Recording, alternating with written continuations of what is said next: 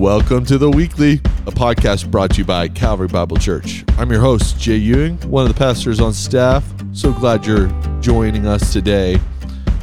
In the booth, I have Mark Luby, one of the other pastors on staff. Actually, the youngest pastor in Calvary history, which he probably hates me saying every time. But that's how I introduce him, because I think that's super cool. Hey, Calvary, it's so good to be with you today. Thanks for listening in. Like always, you can write us at theweekly@calvarybible.com, or you can write me personally at JEWING, Jewing at calvarybible.com.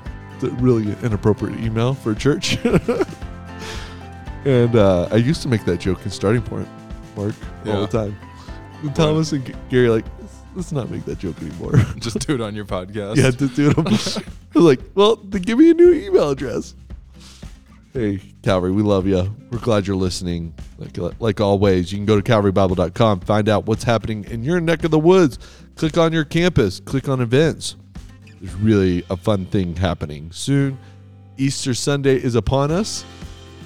Wow, what a year we've had, and we're looking forward to celebrating the resurrection of the Lord and Savior Jesus Christ, as well as having so much fun with Egg Hunt, Good Friday. It's going to be a great weekend. So go to your campus on calvarybible.com. Find out when y'all are meeting. We look forward to seeing you there. All right, Mark, we got a real fun. Oh, you know what? I've got to say this too. This is huge. Okay. And the Calvary kids are going to love me. Kids Week registration is open. Oh, wow. Yeah. Wow. It's in July this year. Uh-huh. And I'm looking forward to this. It's a really unique, it's like a Australian thing. Nice. Yeah. Outback? A little Outback, yeah. Nice. Super fun, right? Yeah, that's always good. Yeah, man. Nothing wrong with some Outback steakhouse. Come on, man. You're going to make me hungry.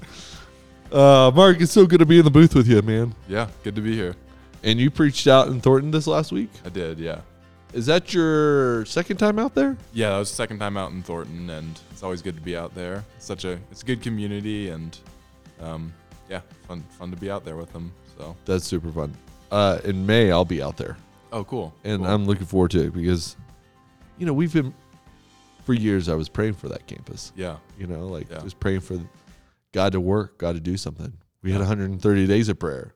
Yeah. And it's just really cool to think about when you show up at that campus, like what God has done. Yeah, it is cool. And to see the people, like how faithful they are as well, right? Mm-hmm. And see what God's doing in the world. It's really neat. And it's always, when you look up at the walls at Calvary when you're really bored in a sermon, you see these make disciples, empower leaders, multiply churches. And it's really fun to see multiplied churches even within our own organization. Yeah, it is. It's cool. Yeah. All right. So, Mark, you are also the pastor of Global Outreach, right? That is true. Yes. Is that the official title?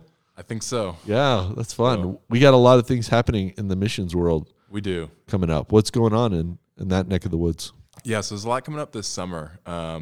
Student ministry is actually going on a trip to El Salvador. Oh, that's fun. I would say roughly translated means the Salvador. That's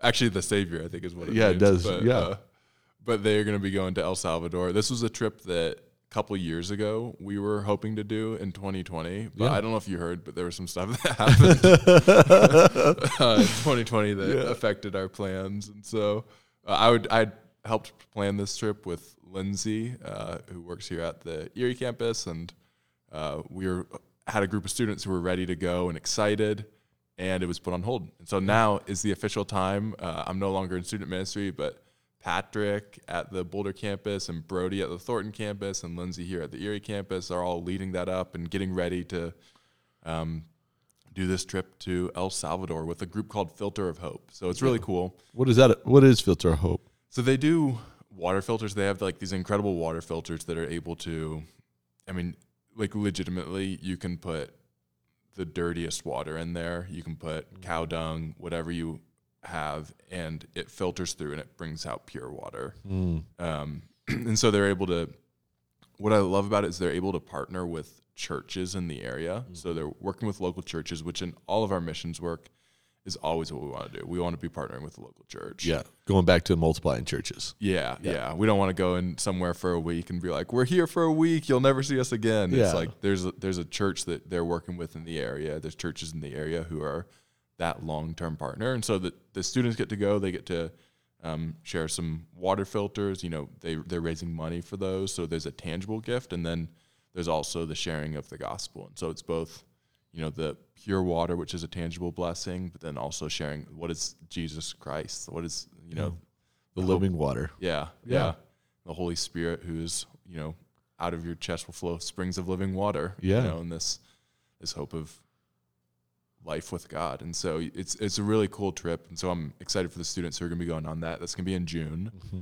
We also have a trip going to Brazil in June. Okay. What does that trip look like? So this is a long-time Calvary trip. We partner with a church in Manaus, Brazil, and we've been doing this for, I think, 20-plus years, if that's right. And we, again, are partnering with a church down there where we're going on the Amazon River. It's medical work. Mm-hmm. A lot of areas, you get to it by boat. So you're on a boat on the Amazon. I got to go a couple of years ago and see it, and it was incredible work. And the Brazilians and Venezuelan, there's a number of people who are there long-term doing this ministry. Mm-hmm. The church, I think, has like 5 pastors or so who are dedicated. And I don't know if that's still the number, but they have a number of pastors who are just dedicated to ministry on the Amazon. And so there's both church planting and mission with medical mission type of stuff. And so it's, again, the gospel and good deeds and love and care, meeting tangible needs and sharing the hope of Christ. And so just a beautiful,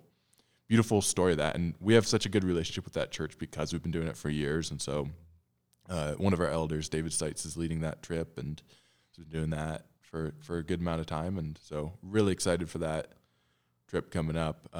I won't be going this year. I'll actually be here. And we also in June, so those are both in June. And then we also in June have some of our Haitian friends from Step Seminary coming out. This is some of the leaders from the seminary. Yeah, it's a pastoral retreat for them, right? Yeah, great. And so they're going to come out and we'll get to spend time with them. They're going to have some time with thinking through vision and ministry and getting some just spiritual refreshment and encouragement. So our hope is that's, think of Romans 1, this mutual encouragement, mutually encouraging each other in our faith. And that's the hope and the prayer for that. And so you could be praying for all 3 of those things if you want something to be praying for. Yeah.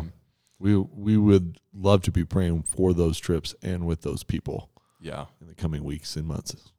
And as we hear what God does, right? Yeah, absolutely. I keep thinking of what was Tom's favorite line. It's like good works lead to good deeds. Good deeds leads to good news. Yeah, platform to share the good news. Yeah, platform. Like I think it comes from someone else. Is that a Eric Swanson quote, or where does that come from? I don't know, but this is a reminder. This is why someone will correct us after listening. Oh, totally. This is why we're the hands and feet in order for hearts to be softened to the gospel. Yeah, and for God to produce something within those. Yeah, absolutely. Bring fruit forth. Yeah, it's really cool. Well, I'm so glad that our missions is in full tilt over after COVID, and we're getting to travel again as a church. Even in COVID, you traveled a little bit with going to Haiti. Yeah. And being really there for a season. And we also had a women's group go minister to some missionaries over the last 2 years. Yeah. But, you can be praying for our missionaries. People, as, we have these Calvary missionaries. How many do we have now? We got a good amount. I would say like overseas around 15-ish. Yeah. So. And you just be praying for the Calvary missionaries. Yeah. It's pretty amazing that the sun never sets on anyone who calls Calvary home. Yeah. Around the world.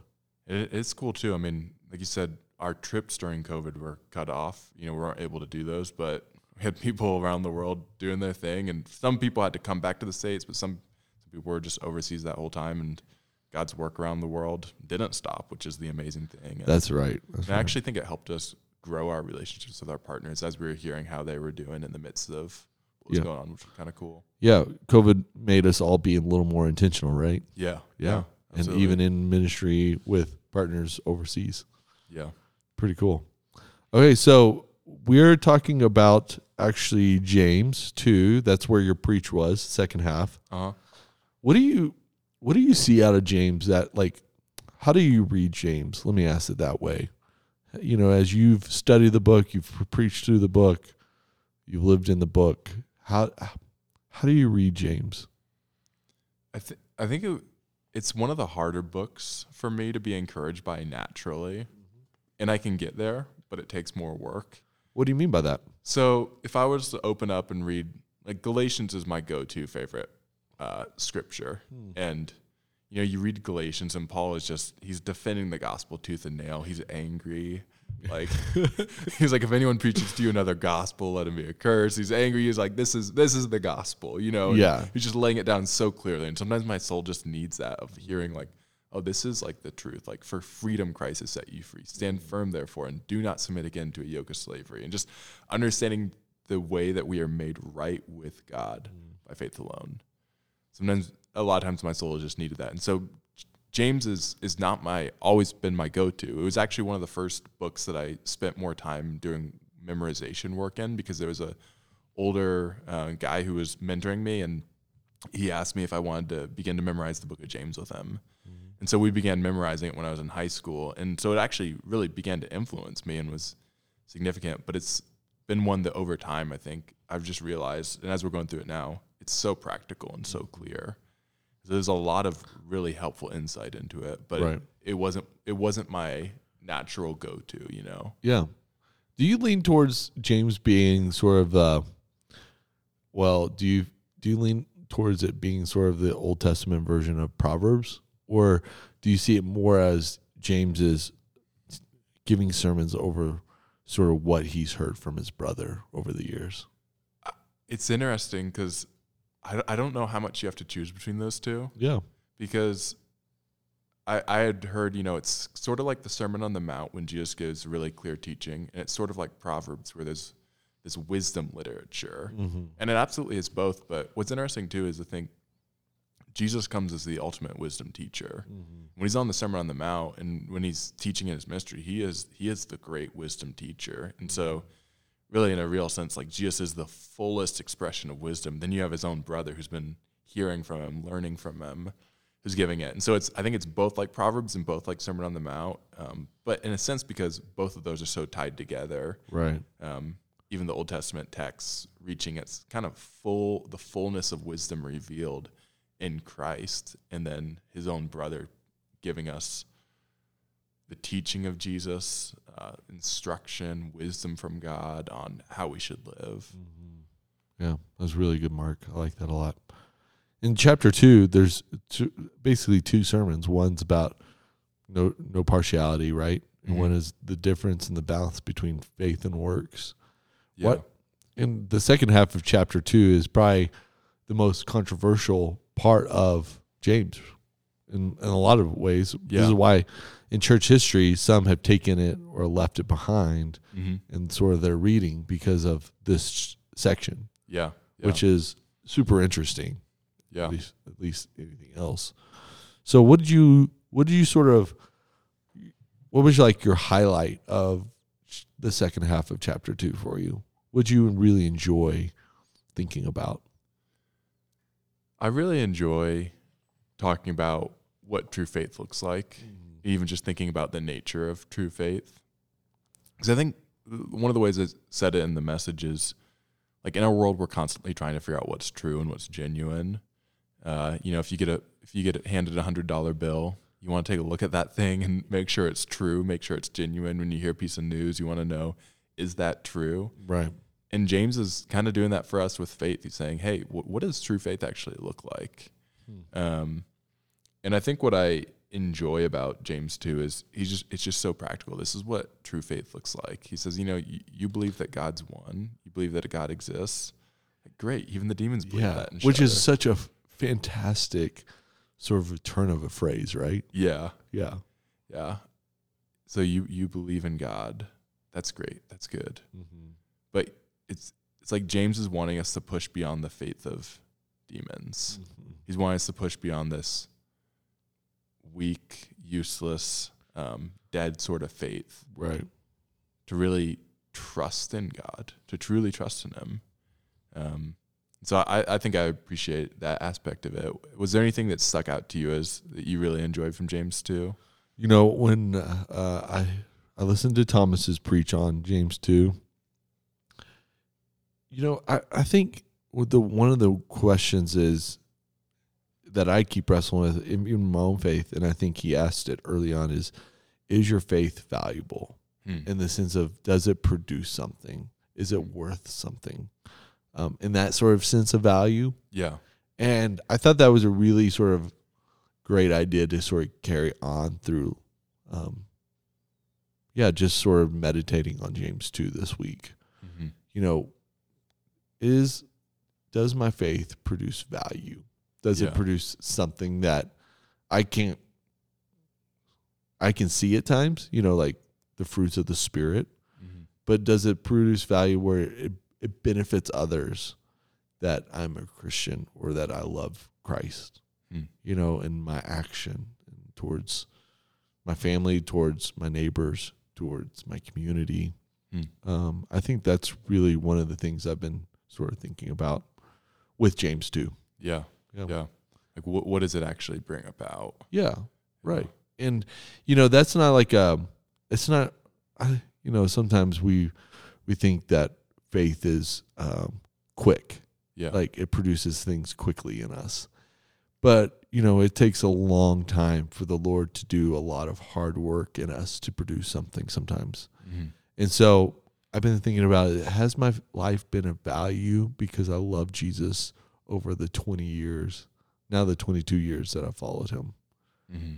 And what has that looked like? What did that look like in college? What did that look like in my 20s, 30s, and now even 40s? Yeah. What does it look like within my marriage that now is approaching year 11?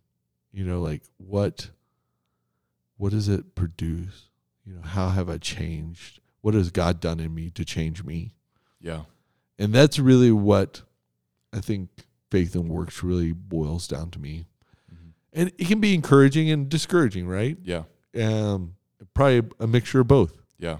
That's probably the Christian life. But I think that's what caught my attention more than anything. Yeah. I mean, I love that idea of what's it producing, what's it doing through you. One of the things that I think is a misconception that James kind of corrects is the idea of works as a burden to the Christian life. Yeah, that's a really interesting. Say more about that. Yeah. So one of the things that I think a 21st century Protestant, I can sometimes feel is like you want to fight the idea of we're saved by faith and not by works. And absolutely, amen. Like if anyone preaches another gospel, let him be accursed. That's what Paul says. And right. I'll stand with him on that one. You know, it's like this is the hope that we have. Like this is what we're going to live and die on. But also to know that true faith will produce transformation. Right. And that if you take out that idea of transformation, if you take out the idea of a transformed life, meaningful works for God, you actually don't have more of a gospel. You have less of a gospel. Right. Now, I'd say that good works are part of the gospel. And what I mean by that is that part of the gospel is that you are saved by, this is Ephesians 2:8-9, for by grace you've been saved through faith. Yep. It is not your own doing. It is a gift of God, not a result, so that no one may boast. And then verse 10. Yeah. So not a result of works, so that no one may boast. Then verse 10. For we are his workmanship, created in Christ Jesus to do good works, which God prepared beforehand that we should walk in them. That's good news to us. That is very good news to us. It's good news that God doesn't merely say, okay, Jay, I'm going to save you from your sin, but you're going to also be stuck in it without hope the rest of your life until you die. Right. But actually, like, no, I'm going to help you become a better father. I'm going to help you become a better husband. I'm going to help you become a better man, a better pastor. And you're actually going to have joy that results in your life as you are changed and as the world and your family and relationships are changed around you. Like, why would we not want that? And he's prepared them in advance. Yeah, and he's prepared them in advance. He's not making this up on the fly. Yeah. He's not shooting from the hip. Yeah. Like, you know what I mean? Like, it's he really is. he knows what he's doing. Yeah. Yeah. Or just hoping that we can pull it together. Yeah. Totally. Yeah. It's like I gave you all the pieces. Yeah. Best of luck. Put it together. Yeah. No doubt. Yeah. And, it reminds me of that sort of the image of a sculptor, right? Mm-hmm. That a sculptor chose a piece of rock and has seen what it will be, and now is at the great work of chiseling it away Yeah. to produce something that's glorious Yeah. and reveals not only the beauty of that rock and how it can be shaped, but more importantly, shows how skillful the artist is. Yeah, absolutely. And I think that's what James is trying to get to. It's really fun. Yeah. It's super interesting, right? Like, what's the Calvin quote about faith and works? You said it. I got it right here. So at first I had understood it as a quote from Luther, and there's maybe some quotes. No, Calvin's where I'm going with it, though. So there's a quote from John Calvin about faith and works. I'm just pulling it up on my manuscript here. Originally, I thought it was by Luther, but then as I was looking into it, it's one of those things where whenever you get a quote, and you're like, "That's such a good quote." Like, if you try and find the source, it's sometimes so frustrating. Yeah, no doubt. But Thomas had done some really good research and found a good quote from Calvin, which was very similar. I was like, "Oh, great! Here we go. This is here's the source. Here's that actual original text." And so I think it's in line with some of the things Luther said as well, but. He says, "It is therefore faith alone which justifies." So it's faith alone which justifies. And yet the faith which justifies is not alone. Mm-hmm. So faith alone justifies, but it's not alone. And the idea is we're saved by faith, but that faith is going to be accompanied by works.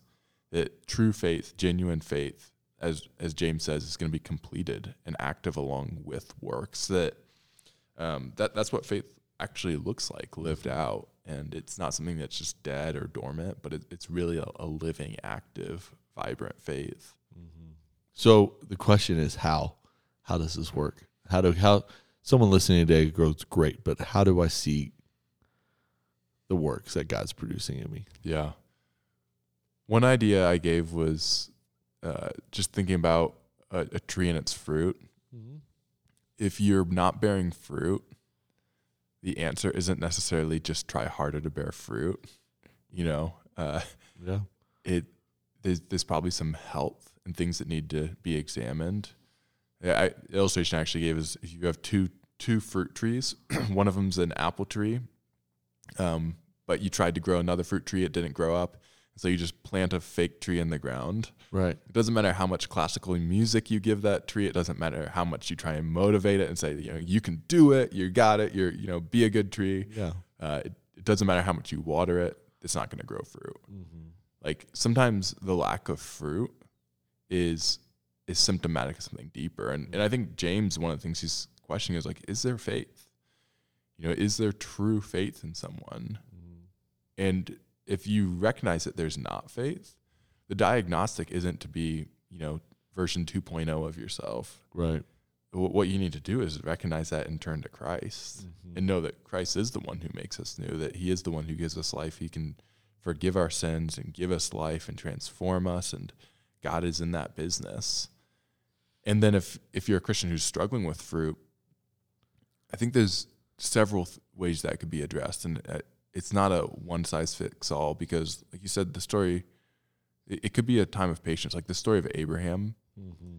is one where he goes through years of trials. Right. It's not like he's tested one day and completes that test and then all is done. But there's years of waiting with childlessness, with frustrating circumstances. And so I think sometimes in our circumstances, it's being faithful and trusting God, and he's producing patience in us. Mm-hmm. Yeah. Sometimes it's recognizing sin in us of distraction and saying, okay, God, can you help shape something new in me? Mm-hmm. Sometimes it's recognizing unhealthy patterns. It can really vary, or sometimes it's just continuing to be faithful and trusting that God's going to produce. Yeah. And that patience itself might be the fruit that God's growing in you. No doubt. No doubt. Those are really good, Mark. I really think that's super important, that if we're not producing fruit, one, it's God who does it, and we need to chill out a little bit. Yeah. But two, there's some key ingredients that called humility, submission, Yeah. that God can use over a long period of time to produce something. Yeah. And just to throw it out, I mean, if you want a passage on producing fruit and more of some of the positive application, how do you do that? I mean, James 2 is great for that. And then John 15, how do you abide in Jesus so that his life goes through you? Yeah. It's not merely your life becoming realized, it's Christ's life flowing through you, and that That's being right. who you are. Yeah. Yeah. The center of the story is actually not you. Yeah. Yeah. It's Christ. Yeah. And that's amazing. Mm-hmm. That's pretty incredible. And he's prepared in advance for all those things. Yeah, absolutely. Which is crazy. It's good news. It's super good news. Okay, something, turn corner, that some people don't know around here is that you're in seminary. I am, yeah. Where are you at seminary these days? So it's a seminary called Reformed Theological Seminary. Mm-hmm. The campus I'm at specifically is in Orlando, but I am in Colorado. I go out maybe once or twice a year for about a week. And so the program is mostly, a lot of it is online, but then I go out every once in a while for an in-person class. Right. And been enjoying doing that. I started in 2019, and I'm 3 years into it, and I'm hoping to finish in the next 2 years. Okay. Yeah. Crazy. Like, what is sort of your focus of study these days? So the program I'm doing as a whole is pretty broad, including languages and going through each book of the Bible and pastoral counseling, things like that.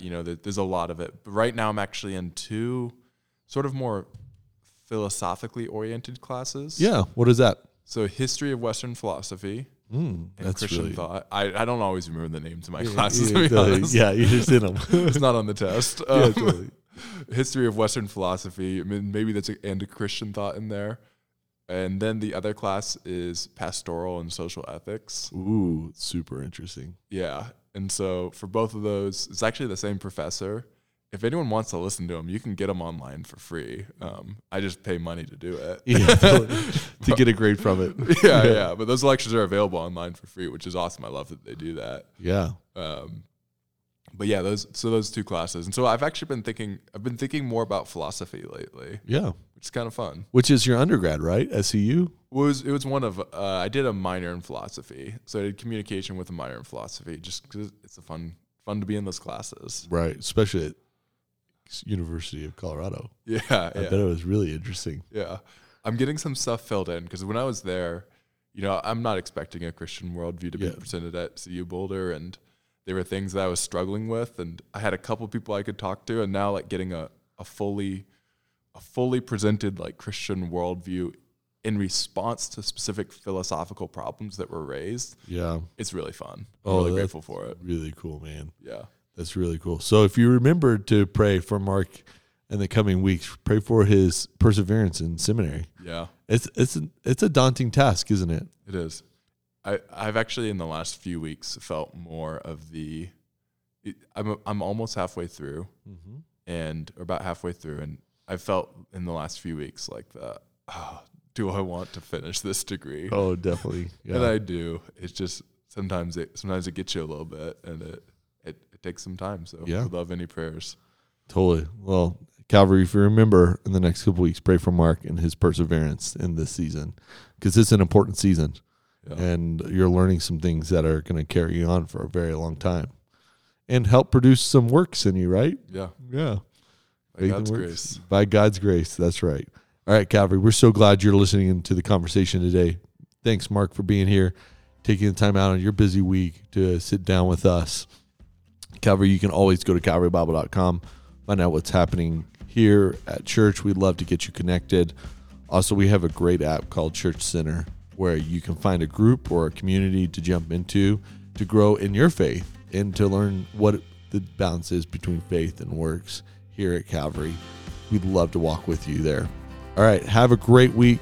Like always, you can write us at theweekly@calvarybible.com or my personal email, jewing@calvarybible.com. Love to hear from you. Have a fantastic rest of the week.